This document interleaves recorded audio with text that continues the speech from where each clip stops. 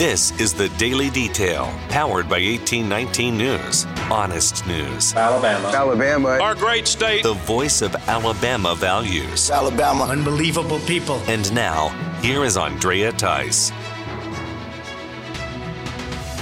Well, after a contentious weekend in the U.S. House, Alabama Congressman Mike Rogers is now telling media outlets that he will not be part of the House Steering and Policy Committee. Rogers will remain as the chairman of the House Armed Services Committee, in which he will continue to work with Florida Congressman Matt Gaetz. Rogers and Gaetz had a bit of a tiff on the House floor as Republicans moved into their 15th round of voting for House Speaker. Gaetz has since gone on to Fox News to say that he and Rogers have patched it up and will be working well together on the Armed Services Committee. Rogers' congressional staff have not indicated why the congressman is stepping down from this particular steering committee. Politico is reporting that Rogers wants to focus on his role as chairman of the Armed Services Committee. Other colleagues in the House are surprised at the move made by Rogers and did not call for him to step away following the weekend events. This week, Governor Ivey has issued an executive order to change the standards on who gets good time credits within the state prison system. Ivey says the two major components of this executive order are designed to delineate how inmates can lose good time credits and how prison officials can proceed forward when an inmate escapes and is recaptured. Ivey says the order gives the Alabama Department of Corrections better tools for dealing with recaptured inmates by designating a statewide standard for classifying violations rather than leaving it up to the judgment of individual prison officials. There are 4 ways an inmate's behavior can be classified: severe, high, medium, or low, depending on the level of violence that's exhibited. This will determine how much good time is accrued or not. The Alabama Republican Party has decided to revoke good time credits for RNC Chairwoman Ronna McDaniel. The ALGOP's steering committee voted on a no-confidence vote against McDaniels as she seeks to continue leading the national party. The ALGOP says that the Republican Party needs to stand strong for the principles that made this country great and that the RNC leadership needs a new vision for future elections. The vote by the steering committee resulted in a decision to not support McDaniel for re-election, rather to encourage all RNC members to vote for new leadership at the RNC winter meeting. Republican state leadership in Texas and Florida are also introducing a similar measure against McDaniels. An 11-person indictment coming from the U.S. Attorney of the Middle District of Alabama involves a multi-million-dollar illegal sports gambling ring as well as tax evasion and money laundering. 6 of the 11 people who were indicted are from Alabama and the Birmingham area. 4 of those Alabamians are accused of running the operation for the past 3 years. The organization is referred to as Red 44 by federal prosecutors. Red 44 is a website that had an offshore server in Costa Rica where sports bets could be placed. Any winnings were not delivered through the online platform, but instead through PayPal, Venmo, Cash App, virtual currency, and other methods. Construction will begin on a new facility for Cooper Green Mercy Healthcare in Birmingham. The new facility will replace an old and outdated facility that was built in 1972. It will also include dental care, rehab services, behavioral health, and pain management to those who are in need within the community and surrounding area. Patients are still going to be seen and served in the old facility until construction is completed, which will be around 2025. For more in-depth stories affecting the state of Alabama, go to 1819news.com. In national news, there are now reports out that classified documents belonging to Joe Biden when he was vice president under Barack Obama have now been found at the Penn Biden Center for Diplomacy and Global Engagement. U.S. Attorney General Merrick Garland has already weighed in on the situation by assigning a U.S. attorney to review the 10 documents that were found. CBS News is also reporting that the FBI are involved in this inquiry. The documents were found by attorneys for Joe Biden just before the midterm elections. The attorneys were packing up files in that facility in order to vacate an office. The classified papers were in a folder among other unclassified papers, and they included top secret labeling with sensitive compartmented information. Biden used that office from the middle of 2017 until the start of his 2020 presidential campaign. The White House counsel's office notified the National Archives of this discovery on November 2nd of 2022. When it comes to the Biden administration, gas stoves are now the latest attempt on reducing pollution, according to Bloomberg News. The Consumer Product Safety Commission is looking to regulate or potentially eliminate gas-burning stoves. 35% of U.S. households use a gas-burning stove and are being blamed, along with secondhand smoke, as the primary cause for asthma among young children. This is a result of a published study in December of 2022 by the International Journal of Environmental Research and Public Health, as well as a January 2022 study by the American Chemical Society. The CPSC may make a move to stop manufacturing of these stoves or them being imported for sale, or the CPSC could introduce more restrictive regulation on gas emissions in the manufacturing of the stove. CPSC Commissioner Richard Trumka Jr. called gas-burning stoves a hidden hazard.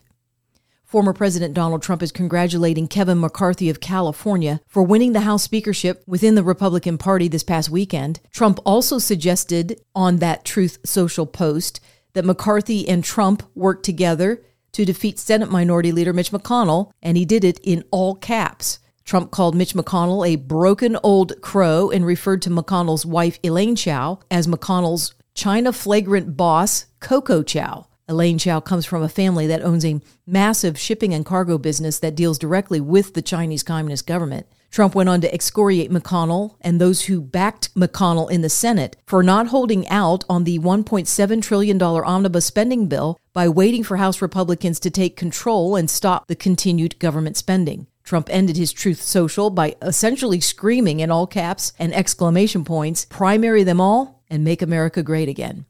Another round of the Twitter files have been handed over to journalist Alex Berenson, who only recently returned to Twitter after being banned from that platform during COVID for the data he posted and the opposition he wrote to the COVID mRNA vaccine. Now Berenson is writing about what these internal Twitter documents reveal regarding Dr. Scott Gottlieb of Pfizer, who sought to keep tweets from hurting the sales of the Pfizer COVID-19 vaccine.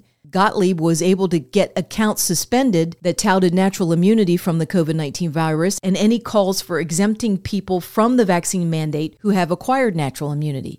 In particular, Gottlieb was able to get Twitter and its strategic response team to censor a fellow physician who he had worked with at the Food and Drug Administration when Gottlieb was there as director. Dr. Brett Giroir was standing up for those with natural immunity who wanted to decline the vaccine. Gottlieb called Giroir's posting corrosive, did not want it to go viral. Keep in mind the lateral move that was made by Gottlieb in this industry. First, he was with the FDA, then joined the Pfizer Executive Board as well as the Regulatory Compliance Committee.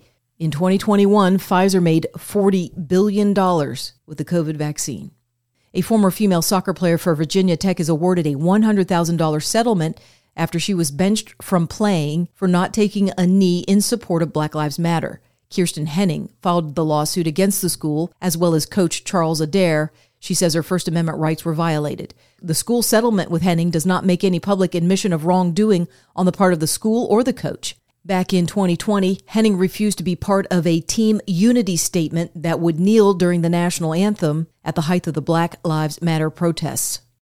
Well, there's a lot going on in the country of Brazil right now. Former President Jair Bolsonaro is currently in the state of Florida and on Monday had to be hospitalized with severe abdominal pain. Bolsonaro apparently came to the U.S. at the start of 2023 to stay at the home of Brazilian UFC fighter Jose Aldo. Orlando citizens have gone so far as to post videos of Bolsonaro as he strolls up and down the aisles of a Publix grocery store. In the capital city of Brasilia, the military has now arrested over 1,000 protesters who have camped out in that area in protest of the recent presidential election and inauguration that placed Luiz Lula da Silva in as president, despite the massive ongoing outcry of election fraud from Brazilians for the past 3 or 4 months, including massive crowds coming out on a regular basis.